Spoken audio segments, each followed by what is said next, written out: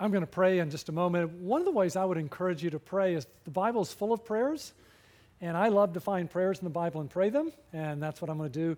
This actually comes from 1 Thessalonians. It's one of my favorite prayers. Let's pray. Father, your word says to rejoice always. And so we rejoice. And we rejoice as you taught us to, Jesus, that our names are recorded in heaven. Thank you. And we rejoice that all of our sins, past and present and future, have been washed away. And we rejoice that you have brought a purpose to our lives big enough that we can get excited each day as we get up to live out your purpose for our lives. And you say to pray without ceasing. And so we pray because we are needy people. That's why we're here. We need you. No one needs you more than we do. We have struggles financially and physically and relationally and with sin in our lives. We need you. Meet our needs. And oh, we pray because there are hundreds of thousands of people in our own county who don't yet know you. Holy Spirit, may you fall fresh on us that we might love them, that we might have a new boldness and desire and go to share you and make disciples until every person in our county is one to you. And then your word says, in everything give thanks. And so today we thank you that we have air conditioning and we have a building to meet in and we had roads to drive on to get here. And we got up this morning, unlike most people throughout history, and we had running water. And we give you thanks. You have been so good to us. And we pray in Jesus' name, amen. Do you give thanks a lot? We have so many things that we take for granted that most people throughout history would look at and just wow, like just getting up in the morning and turning on water. Oh, another blessing we have is we actually own copies of the Bible. And our scripture reading this morning is from the book of Ephesians, chapter 4, starting in verse 11. And he gave some as apostles, and some as prophets, and some as evangelists, and some as pastors and teachers for the equipping of the saints, for the work of service to the building up of the body of Christ, until we all attain to the unity of the faith and of the knowledge of the Son of God, to a mature man, to the measure of the stature which belongs to the fullness of Christ. As a result, we are no longer to be children tossed here and there by waves and carried about by every wind of doctrine, by the trickery of men, by craftiness and deceitful scheming, but speaking the truth in love, we are to grow up in all aspects into Him who is the head, even Christ, from whom the whole body being fitted and held together by what every joint supplies, according to the proper working of each individual part, causes the growth of the body for the building up of itself in love. If you didn't know, I love sports. If there's competition, listen, I'm watching. I can turn on my TV, and if there's a surfing contest, I want to watch it because I love surfing. And then I flip the channel, and there's a tennis match, and I love tennis, and I love to watch tennis. And then there's a soccer game, and I want to see that, and then there's a track meet, and I love track. If there's competition, I want to watch. And there's 2 huge sporting events going on today. Did you know that? What's one of them? One of them's what? PGA Championship. That's one. And then later on this evening, there's the NBA semifinal game, right? So there's a golf match going on. It's the PGA Championship. Did you know? This is really funny. Look at this picture. I've heard of warnings on ski slopes, but this match is being played at Bethpage Black, and they actually have a warning sign before you play. Warning, the black course is an extremely difficult course, which we recommend only for highly skilled golfers. Don't you love that? If you're having a bad day and you're not good, don't play this course, because it will ruin your day. Now, it's interesting. So you have the PGA Open, and the PGA is golf, and golf is an individual sport, isn't it? You play golf by yourself. You don't need a team. I live on a golf course, and people will come, and they'll be playing golf by themselves. You can play golf by yourself. And then you have basketball this evening, and basketball is a team sport. And you cannot play basketball without being on a team. Sure, you can dribble, Sure, you can shoot, but you can't play basketball if you're not on a team. And so my question for you, when you think of the Christian life, when you think of following Jesus, do you think it's more like golf, you do it by yourself and you don't need a team? Or do you think it's more like basketball, that you really need a team? What do you think? Listen, how about making disciples? Is making disciples, is that something you do as an individual? It's an individual sport, is it? Or is it something that requires a team? Now, it's true we come to faith individually, but we do the Christian life together. Following Jesus is a team sport, and that's why today's message is called Membership Matters. Membership matters because, listen, the Christian life it's a team sport. Making disciples it's a team sport. It's not an individual sport. And the point of today's message, what we're going to look at, is that we are needy and needed in the local church. Why is it important to belong to a church? Because we're needy, that's why. And why is it important that we're involved in a local church? Because we're needed at the same time. If you're new, this year what we've really been learning is that Jesus invites us on a disciple-making adventure. He says, don't waste your life. Come, I've got an adventure for your life. And it's a disciple-making adventure. We've learned that Jesus' last command given to his church was to go and make disciples who make disciples until the world is one. We've asked the question, well, what is a disciple? And we said a disciple is a follower of Jesus. A disciple is someone who's hooked their wagon to Jesus and said, Jesus, you lead and I follow. I want to follow you. Are you a follower? And then we've asked, well, what does it look like when someone's following Jesus? And we said a disciple loves one another. Do you? And a disciple loves one another. See? We have to belong because one of the marks of a disciple is they love one another. And we've learned, too, that a disciple loves the lost. So if we're going to be a disciple, first of all, it's important that we connect to the head of the body, which is Jesus, but then it's important we connect to a body, because following Jesus is a team sport. And isn't that what we read about today? Didn't we read, but speaking the truth in love, we?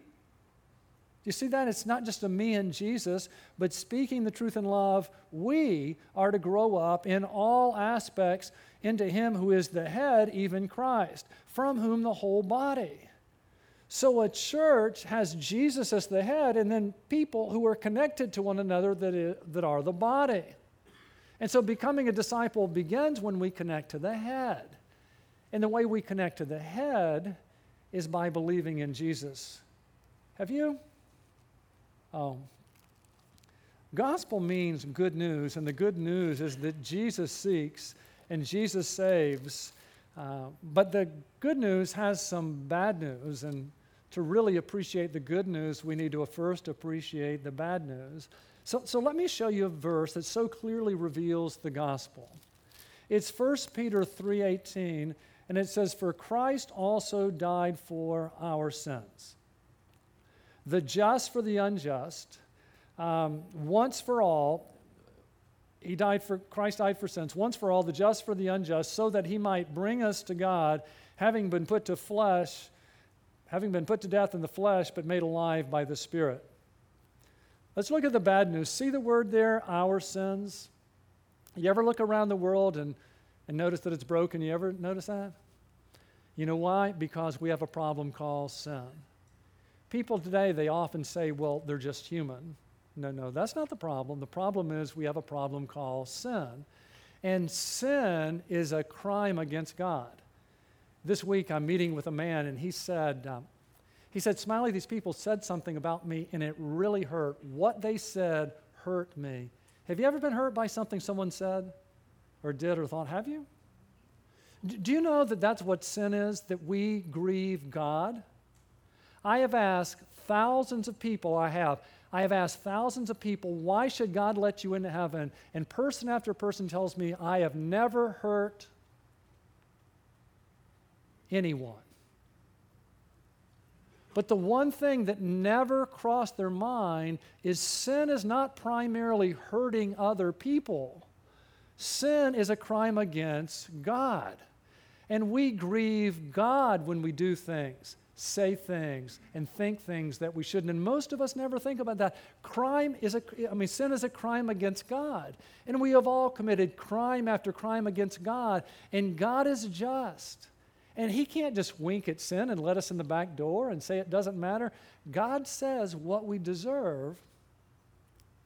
For what we have done is dead. The wages of sin is death. That is eternal death, separation from God and from all good things that the Bible calls hell. Listen, we have all committed crimes against God. We're in really big trouble because we deserve death and we can't save ourselves. Now the good news. For Christ also died for sins. See Christ, do you know who Jesus is? Jesus is God who became a man. Because we were sinners and couldn't save ourselves, help had to come from above. So God the Son left heaven, came to earth, and He came to the earth in a unique way. He was born of a virgin. Jesus came into the world in a unique way, fully God, fully human, but didn't inherit a sinful nature like we did, so He was without sin, and He was able to do for us what we couldn't do, to live a perfect life for us. Doesn't mean He wasn't tempted. Oh, He was tempted in all things as we are, yet without sin. Now look at this one more time. For Christ also died for our sins once for all. Unlike all the sacrifices in the Old Testament that were offered over and over again, Jesus died once for all. As man, He could die in our place. As God, His death would be of infinite value. The just for the unjust, the one who had never sinned, took our sins on Himself and died in our place. So Jesus took all of our sins, died in our place, and then rose. Notice what it says next, so that. See those two words, so that? Do you know that's in the Bible 979 times? Christ died, why? So that. So that what? So that He might bring us to God, having been put to death in the flesh, but made alive in the Spirit. He died and rose so that we could have eternal life, that we could be forgiven, that we could do life in eternity with Jesus and for Jesus. And our part is to believe in Jesus. When we believe in Jesus, listen, we are given eternal life. We are connected to the head of the body. How do we believe in Jesus? That if you confess with your mouth Jesus as Lord and believe in your heart that God raised Him from the dead, you will be saved. Believing in Jesus, it begins in our hearts and it works its way out our mouth. We love to say it's as simple as ABC, where we admit and believe and commit. Where we admit, Jesus, I've sinned against you and I'm sorry. And if you haven't done that, won't you?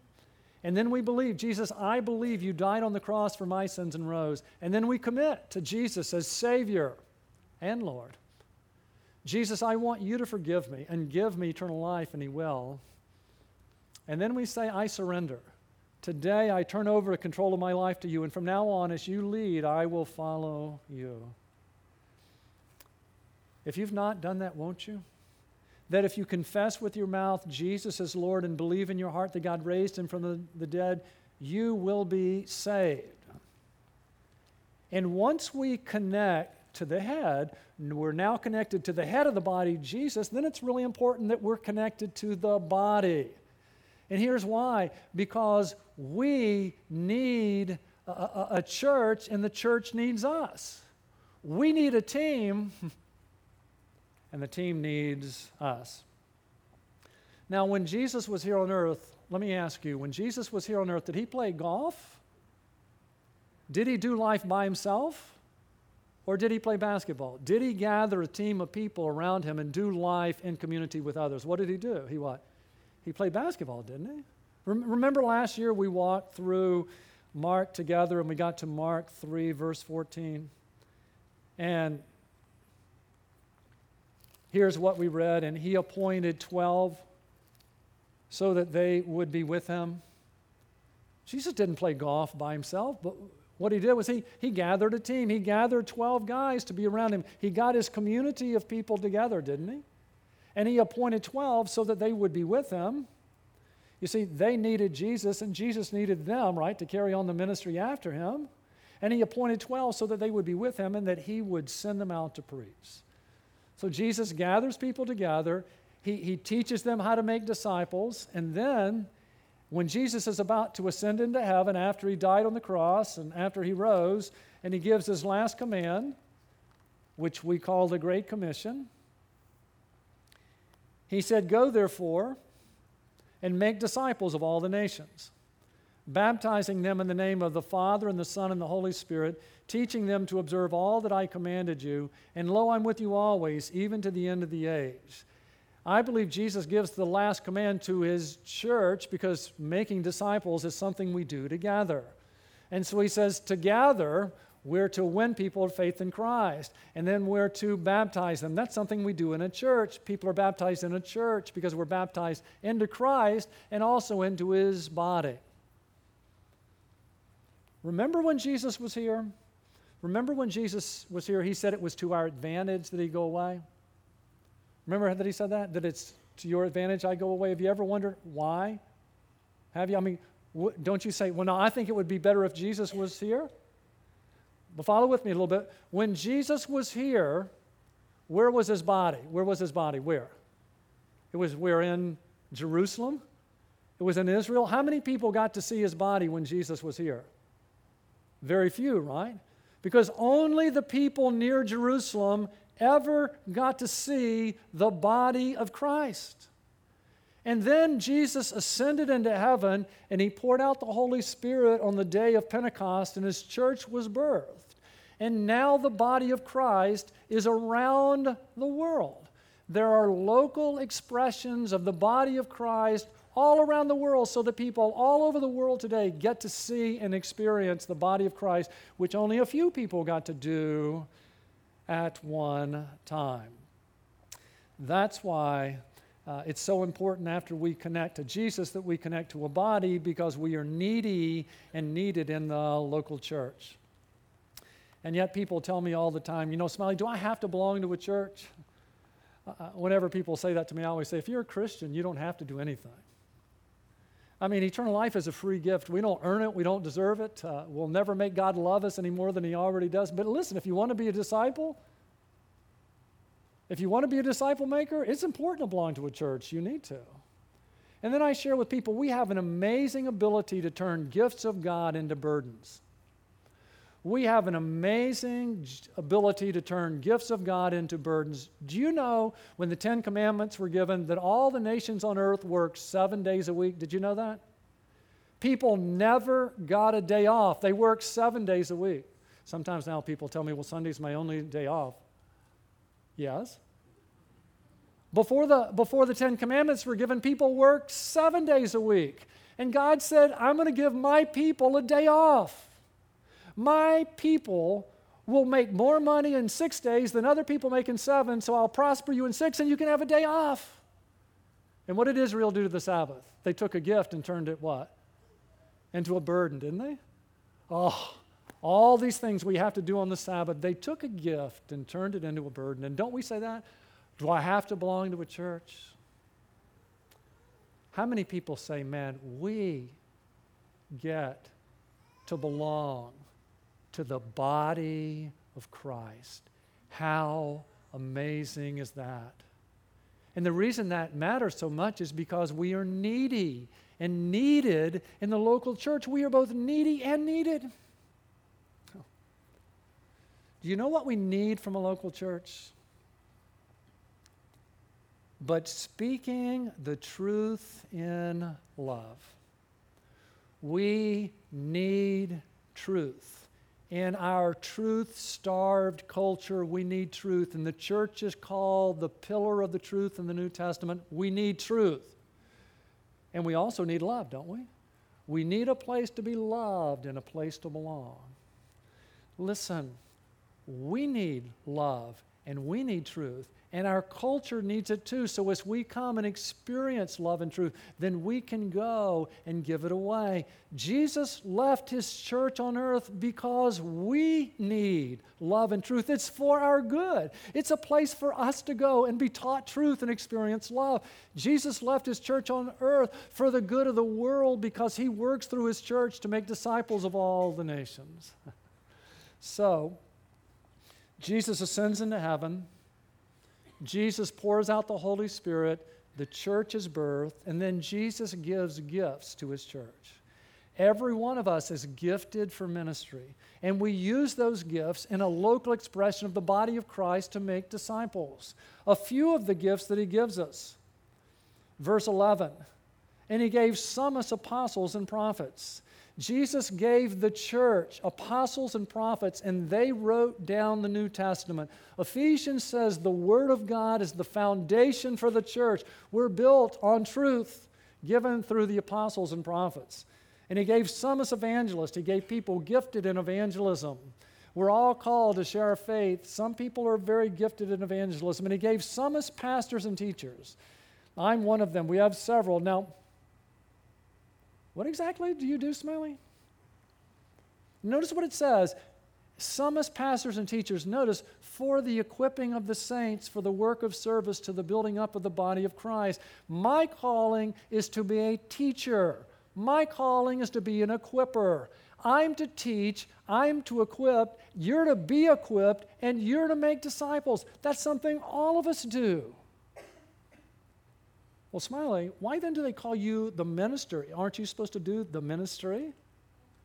Why is it that in so many churches, people think the minister is supposed to do all the ministry? That's why he's called the minister.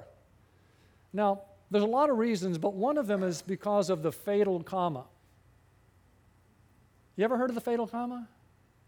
When the Bible was written in Greek, there was no punctuation, so when it was translated, punctuation was put in, and the fatal comma is found in the King James Version. Now, at the top is the New American Standard, at the bottom is the King James Version. You have to look really careful, but there's a gold comma, that's the fatal comma. The King James goes like this, and he gave some as apostles and some prophets and some evangelists and some pastors and teachers for the perfecting of the saints, comma. That's a fatal comma because it says the pastor's calling is to perfect the saints, to equip the members, comma, for the work of the ministry. He's also supposed to visit everybody in the hospital, do all the ministry for the building up of the body of Christ. Now look up above it. How this flips it in the New American Standard. It says the pastors and teachers, their calling is for the equipping of the saints for the work of service. That you're the ministers and the pastor's the equipper. My calling is to equip you so that you can make disciples for the building up of the body of Christ. Look at the next verse. Until we all attain to the unity of the faith and of the knowledge of the Son of God, to a mature man, to the measure of the stature which belongs to the fullness of Christ. How many of us are to grow up? How many? How many? All of us. All of us are to grow up and become disciples and disciple makers. All of us. And what that means is I'm to equip you and to teach you, and you're to take what you learn and give it to someone else. Because it's only when you begin to teach others what you've learned, it's only when you pass Jesus away that you really understand him yourself. So you come to faith in Christ, and I want to teach you about your identity. Who am I? I'm a Christian. I'm a disciple. I'm a child of God. I want to teach you so that when you lead someone to faith in Christ, you can help them understand their identity. Who am I? I'm a Christian. I'm a disciple. I'm a child of God. And I want to help you understand, where do I belong? Because all of us want to belong, right? We belong in his body. So that when you lead someone to faith in Christ, you can help them. Listen, where do I belong? We belong in his church. And I want you to know, why am I here? We're here for others. We're here to make disciples. So when you lead someone to faith in Christ, you can help them understand purpose. Why am I here? For others, to make disciples. We don't come just to hear. We come to hear and learn so we can go and do. And that changes everything when we realize that we're going to turn around and give someone else what we're being instructed in here. And where am I going? I want you to know the best is yet to come for those who know Christ, so that when you lead someone to faith in Christ, when they ask you, where am I going, you can teach them. Do you know how many people have told me, Smiley, I never really understood my faith until I began to share it with others. I believe it's true. You will never really grasp your identity or where you belong or what your purpose is or where you're going until you begin to teach others about that. And that's what will make Jesus show up in your life, and he will be more real to you. And notice what he says. This is what keeps us from being swept away. As a result, that we're not only being discipled, we're making disciples. As a result, we are no longer to be children tossed here and there by waves, about by the trickery of men, by every wind of doctrine, by the trickery of men, by craftiness and deceitful scheming. So many people come to church, they don't pay attention because they think, I'm never going to share it with anyone, and then they get swept away by false teaching. But listen, when we come and we listen and then we go and we give it away, we know Jesus and we won't be swept away. So, what do we need in a local church? In a local church, we need truth. We need a place to be equipped. We need God's Word. We also need love. But speaking the truth in love. We are to grow up in all aspects into Him who is the head, even Christ, from whom the whole body, being fitted and held together by what every joint supplies, we need a place to belong. Because the moment we believe in Jesus, we become strangers and aliens on earth, and we look for a place, where do I belong? I mean, do you ever walk around our culture and you hear people talking and you think, I don't fit in here? I hope you do, because you know what? We're not supposed to fit in here. Christians have never supposed to fit in any culture at any time because we're strangers and aliens and on earth. We're here on a mission in a strange country to make disciples. But if we're strangers here, where do we belong? In His body. Here, Jesus is the head, not in our culture. Here the Bible is read, not in our culture. This is where we belong. So, we need a church because we need a place for truth and God's Word, and we need a place for love and a place to belong. And as we experience that, then we can go out and begin to give that love away to others, because the people around us also need truth and love. Speaking the truth in love. Those are the two marks of a church, aren't they? The two marks of a church are truth and love. Remember Jesus in John chapter 8?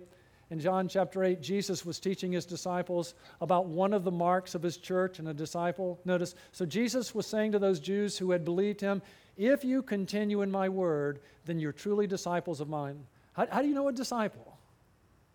He says, if you continue my word, you're truly disciples of mine, and you will know the truth, and the truth will make you free. Disciples love God's word. Disciples love the truth. One of the marks of the church is truth. It's a place where people gather for truth. There's another mark, and that's love. By this all men will know that you're my disciples if you have love for one another. So we have truth on one side, and we have love on the other. Is there a tension between those two? Is there? You guys there? There's a tension, isn't it? So how do you bring the two together?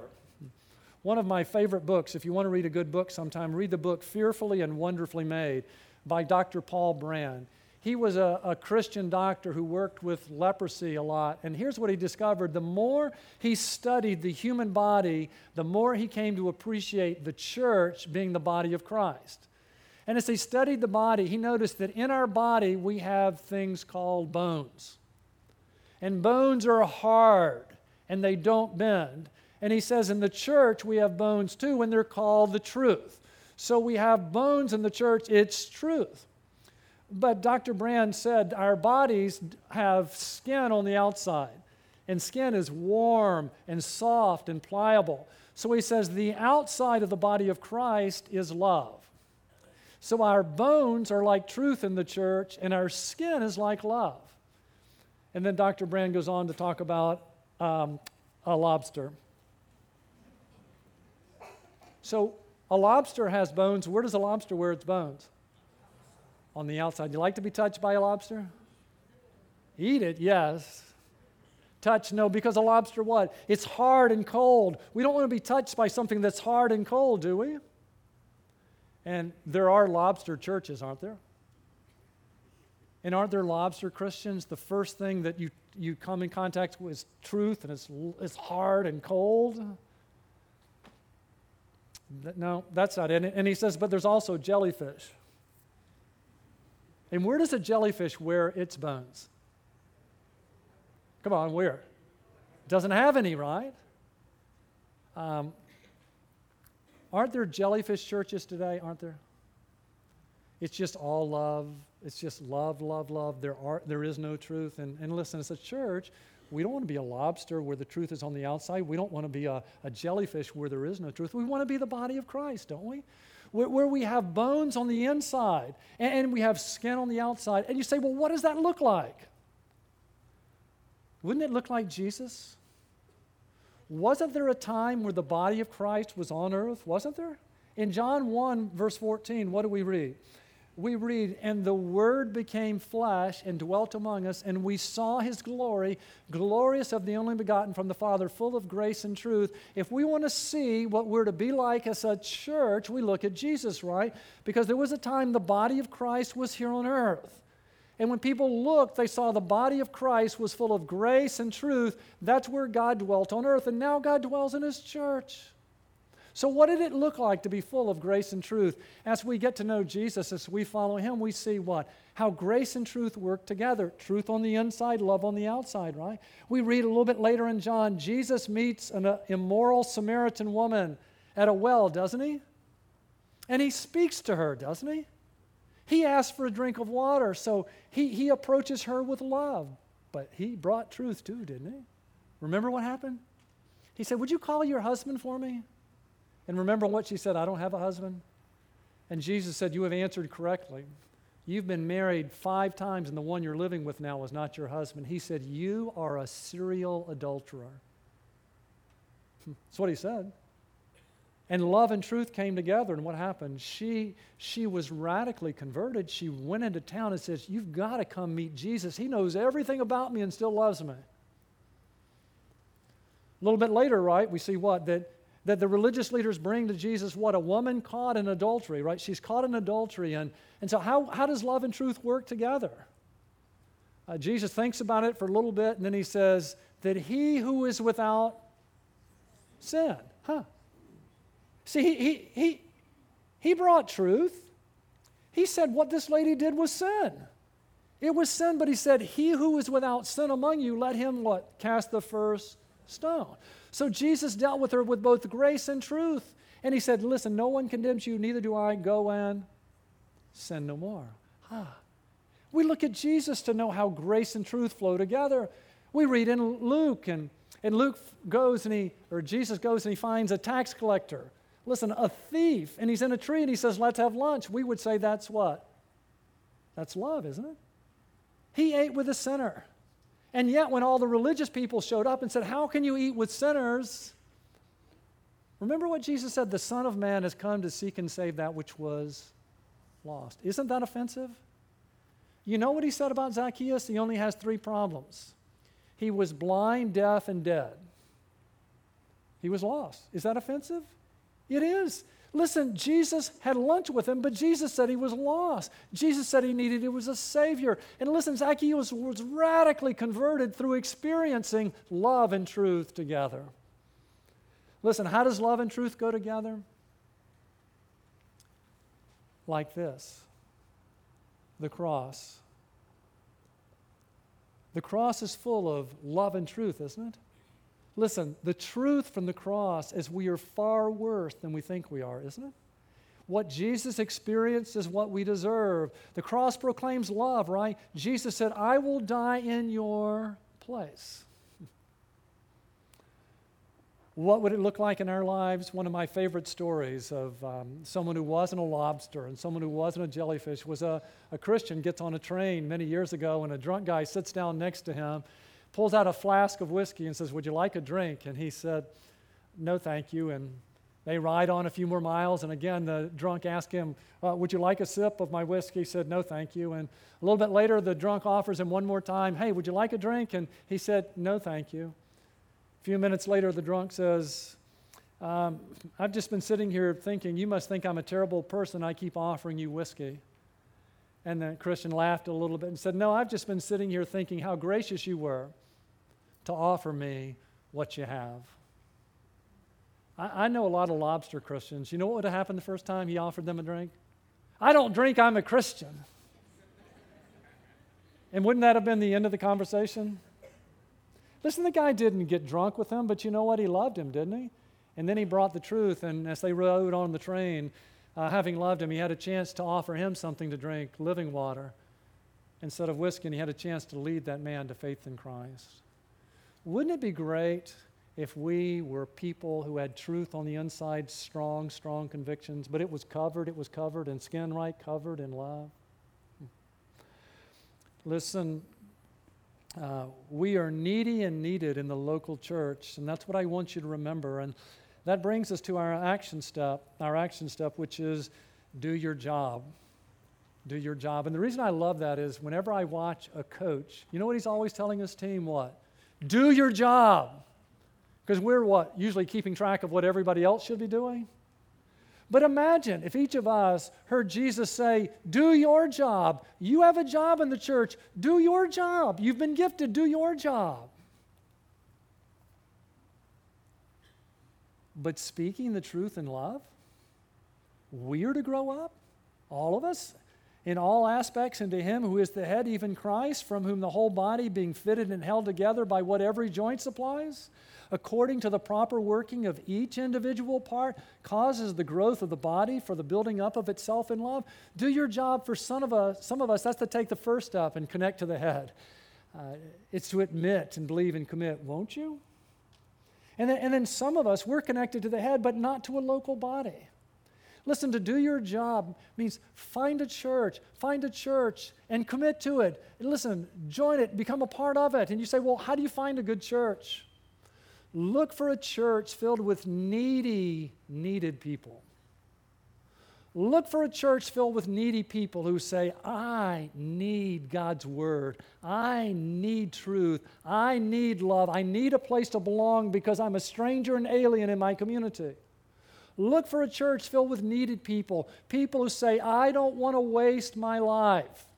I want my life to count. I want to be a disciple maker. Look for a church filled with needed people. And join it. And join it. Many here belong to a church. And so to do your job means to be a good church member. Don't just be on the rolls. Do your job. Be a good church member. And you say, well, what does a good church member look like? A good church member lives day by day saying, I am needy and needed in the local church, both needy and needed. On Sundays, what does a good church member look like on Sundays? On Sundays, a good church member gathers in worship as a needed person. They come to worship because they say, I need truth to make it through this week. I need God's Word to make it through this week. I need to be loved and to love to make it through this week. We come as needy people. But we come as needed people. We come and want to welcome others. We look for people to welcome and people to invite to our small group. We look for opportunities to serve. We become gospel partners on the parking team or in kids ministry or in hospitality because we want to welcome other needed people. When you come each Sunday, do you come as a needed person? And then Monday through Saturday, listen, good church members, we all are deployed on mission. We're deployed as needed people. Wouldn't it be great if we were deployed like that? That we were deployed to make disciples where we live, work, and play. Well, what do you mean needed? I love one person said, we should be one beggar sharing with another beggar where to find bread. Isn't that something we can do? Instead of going to people and saying, we've got it together and you ought to be like us, we need to say, listen, we're beggars just like you, but we have found a place for bread. What does it look like for a good church member as they're dispersed? You know what it would look like? We wouldn't be lobsters. We wouldn't be jellyfish.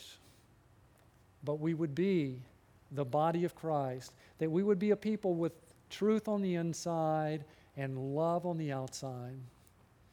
Oh, you ever wonder what I dream about?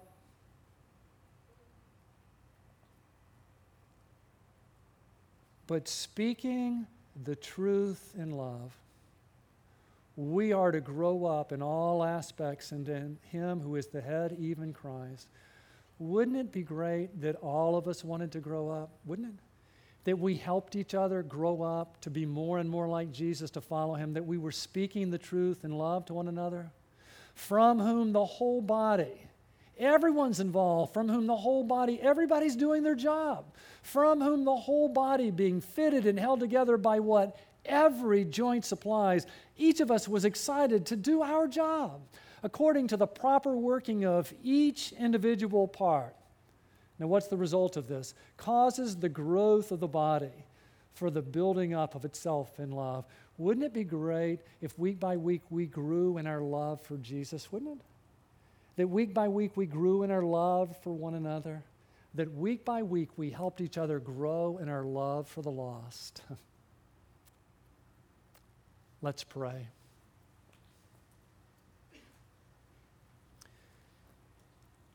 Jesus, we are so thankful that you came to seek and save sinners, and when you ascended into heaven, you left your church here to be the body of Christ so that people all over the world like us today could be and experience the body of Christ. Lord, I pray that each of us would do our job this week, and if you're here and you've never connected to the head of the body, Jesus, won't you take that first step, won't you? Won't you admit to Him, Jesus, I've sinned against you and I'm sorry. And won't you believe, Jesus, I believe you died on the cross for my sins and rose. And won't you commit? Jesus, I want you to come in and be my Savior and forgive me and give me eternal life. I want you to be Lord of my life. And from this day forward, as you give me strength, I will follow you all the days of my life. Listen, if you've done that for the first time, won't you mark it on your Connect card? We'd love to celebrate with you. Lord, I pray for those here today who are connected to the head but not connected to a body, that you would move them to do their job and find a church because they're needy and needed in a local church, and they have gifts that are needed. And Lord, I pray for all who belong to a church. Lord, I pray that we would do our job. That we would do our job when we gather, and that we would do our job as we scatter, and that your church would be built up, that we would grow in our love for you and one another and the lost. For we pray in Jesus' name, amen.